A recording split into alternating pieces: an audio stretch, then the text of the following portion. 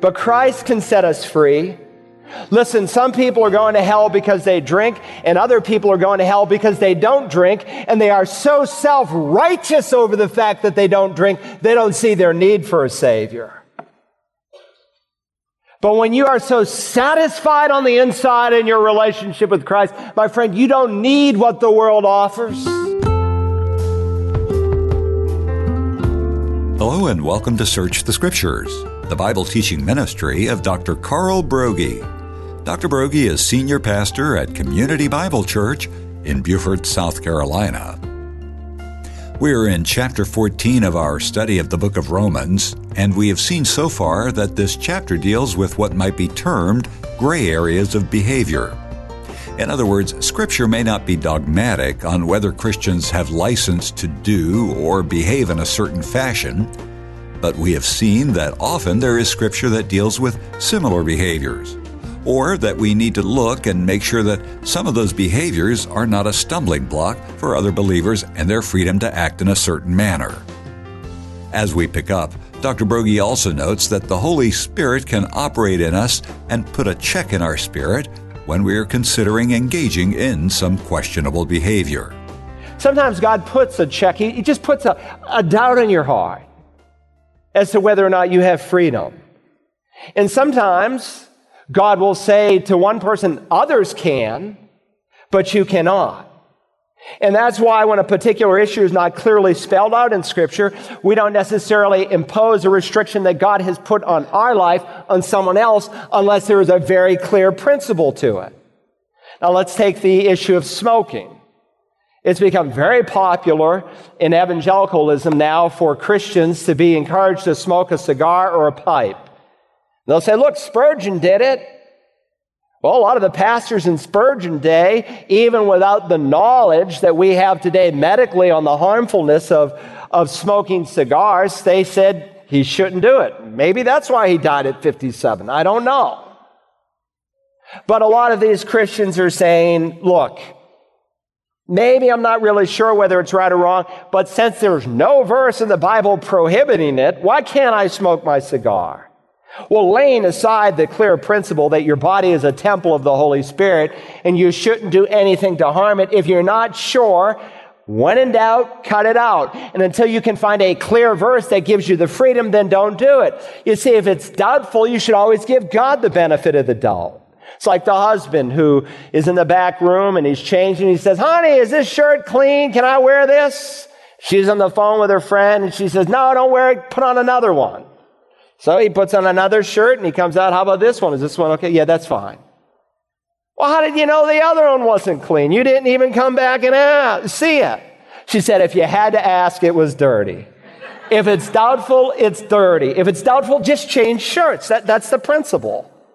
And Paul's going to reiterate the principle down here in verse 22. Notice, the faith which you have as your own conviction before God. Happy is he who does not condemn himself in what he approves, but he who doubts is condemned if he eats, because his eating is not from faith. And whatever is not from faith is sin.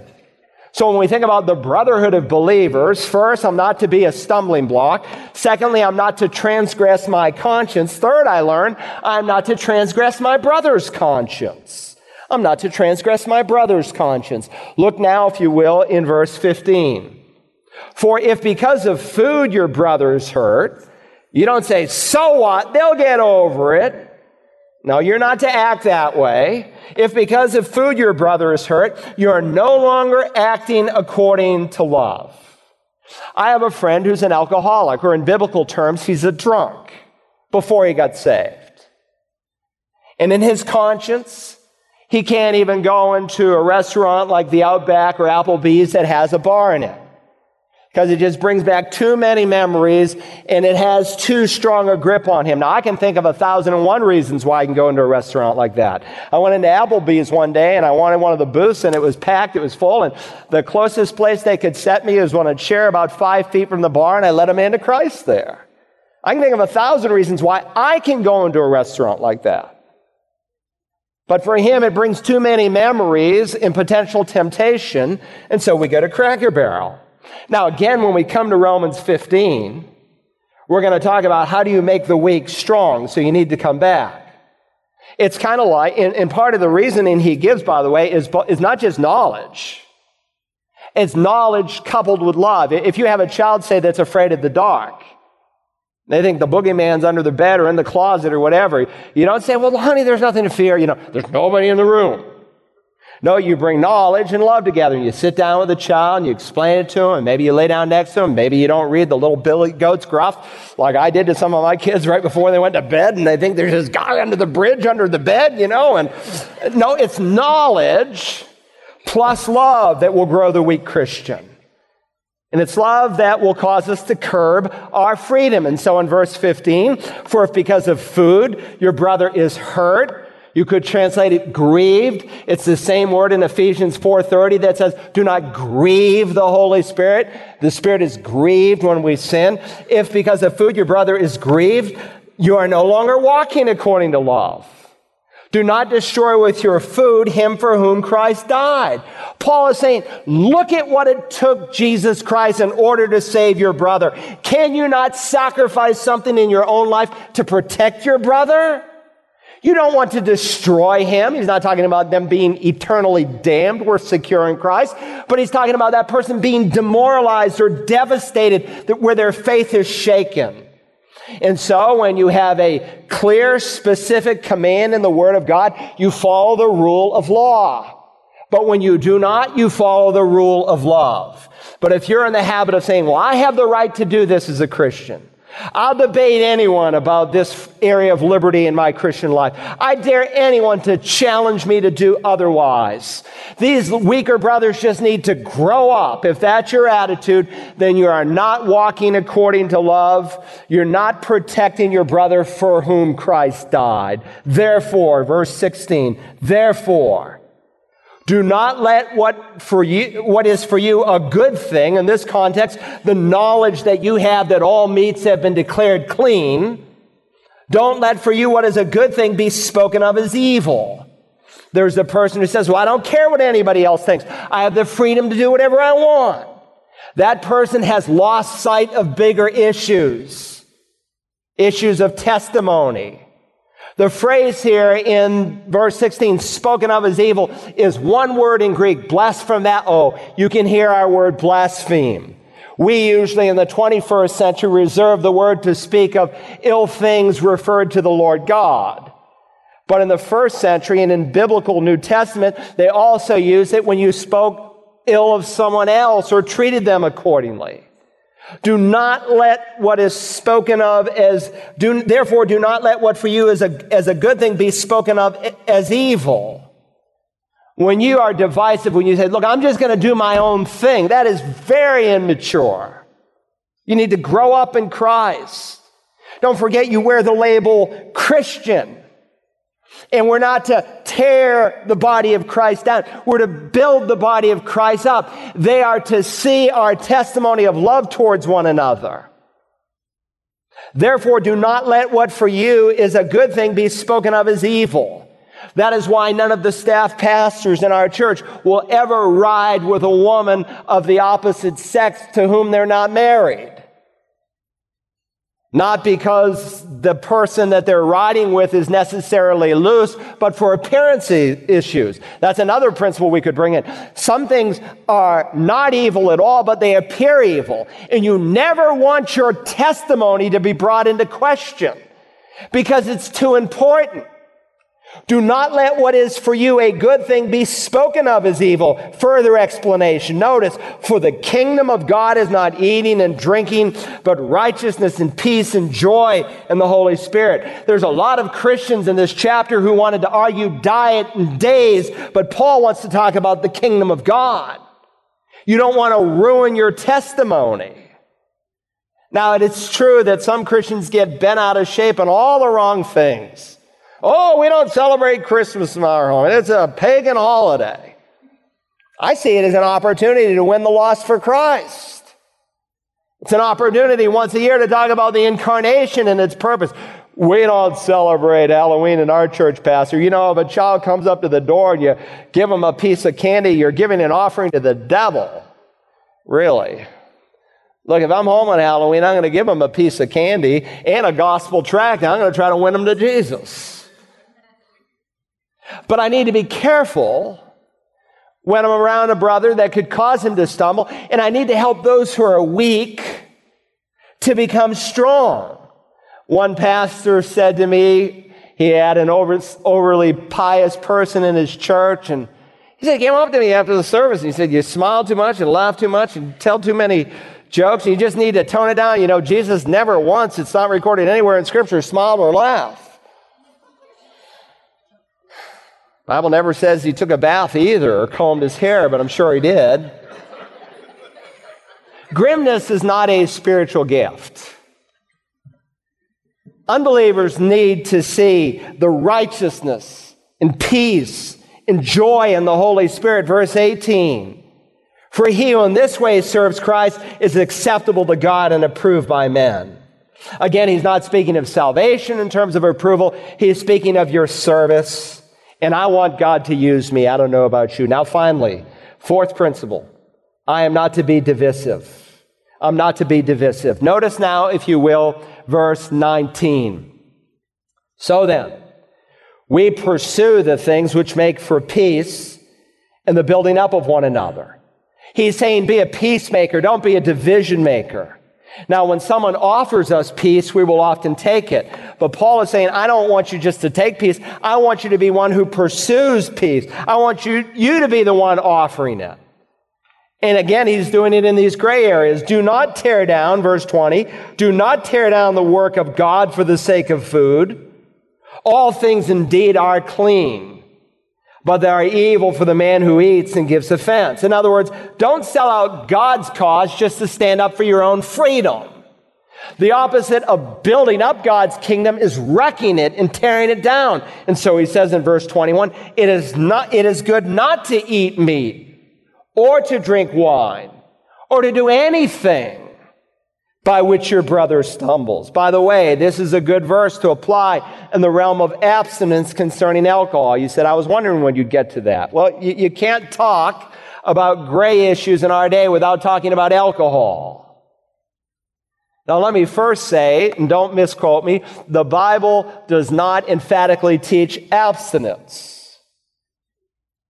You say, what do you mean, Pastor?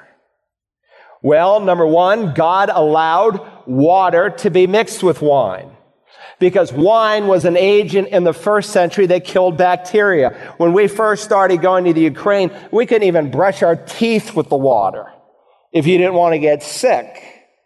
And that's why missionaries for a long time would carry a little wine satchel and they'd squirt a little wine in the water and it would kill the bacteria and it would make it safe to drink. There were some books written between the last Old Testament book and the first New Testament book, the intertestamental period of 400 years, that are not inspired.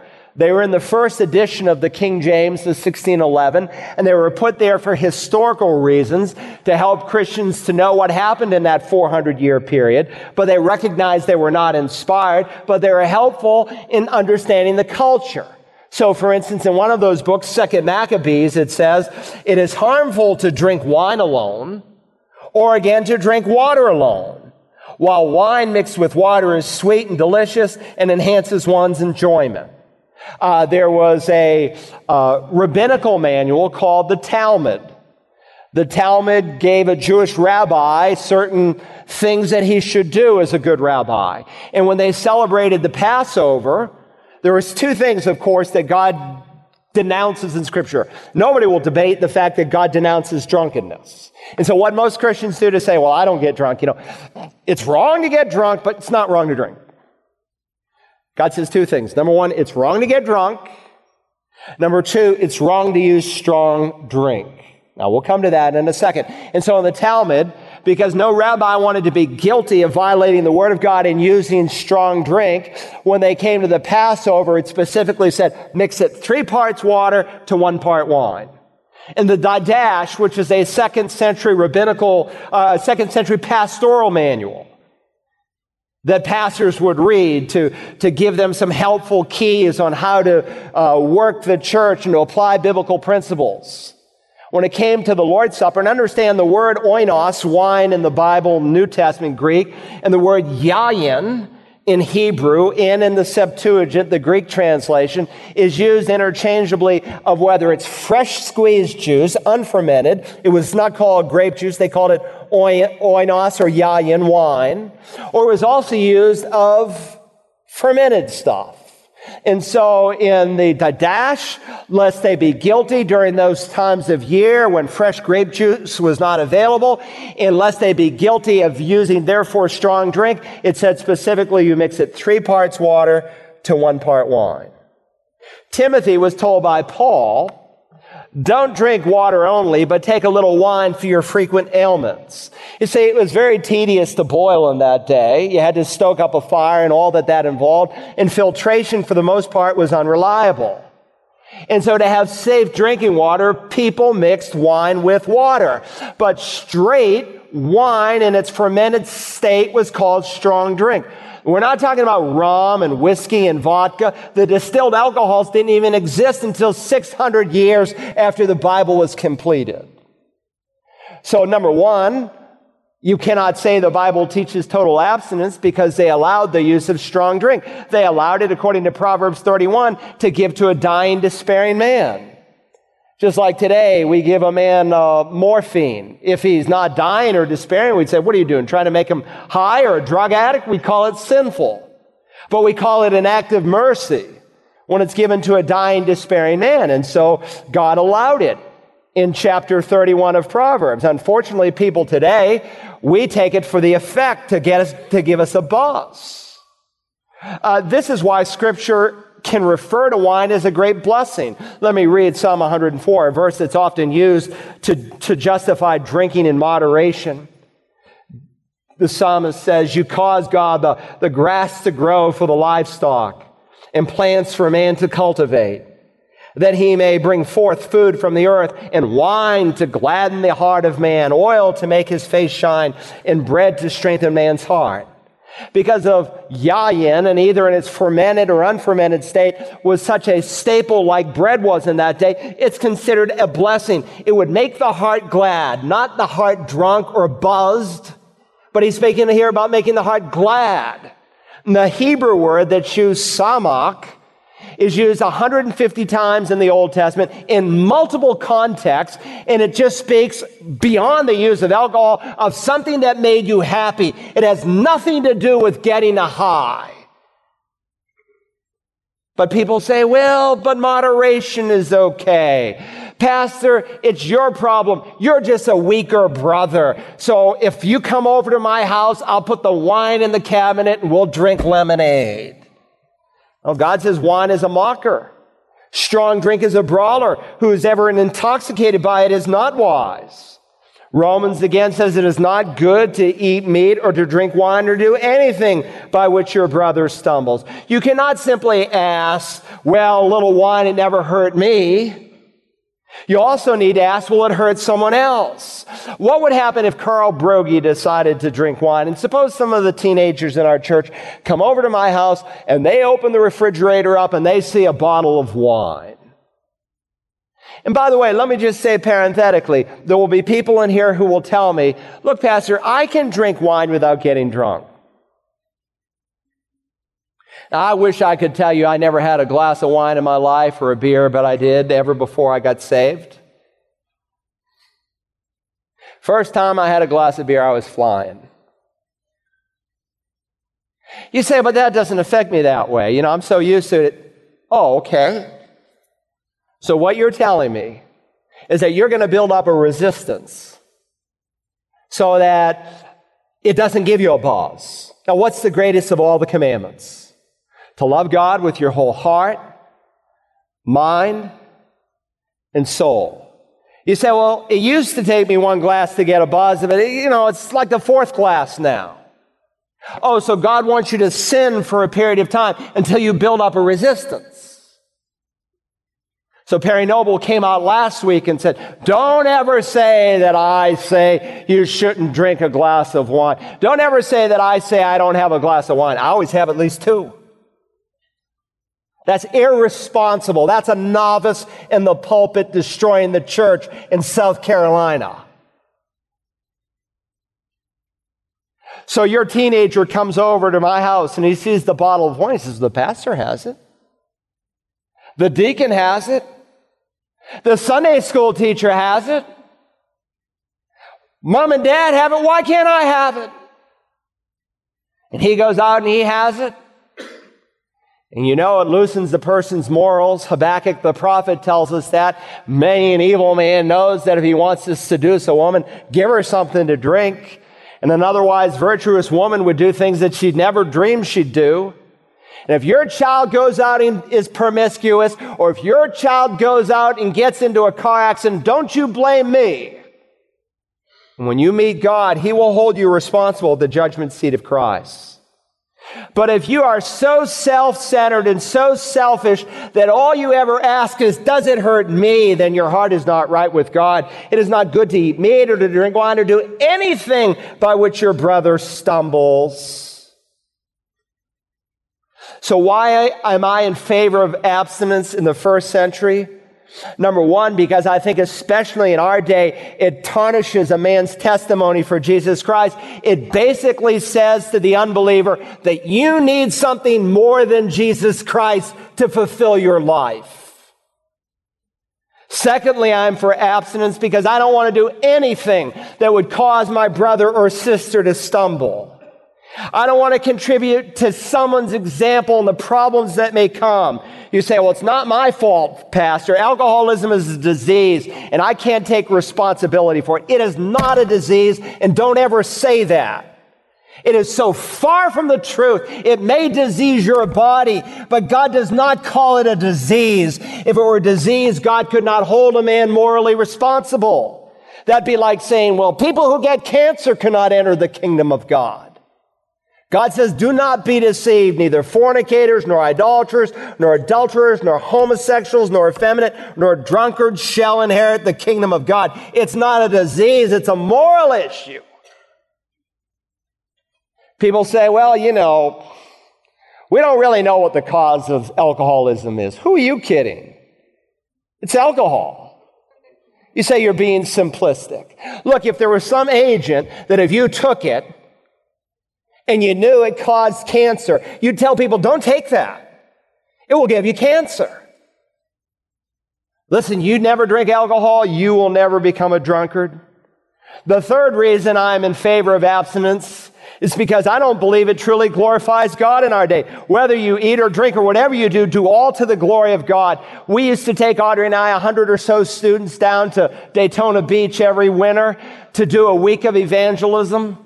And I would see those beer companies set up there giving away free beer and making those kids so drunk so they couldn't stand up.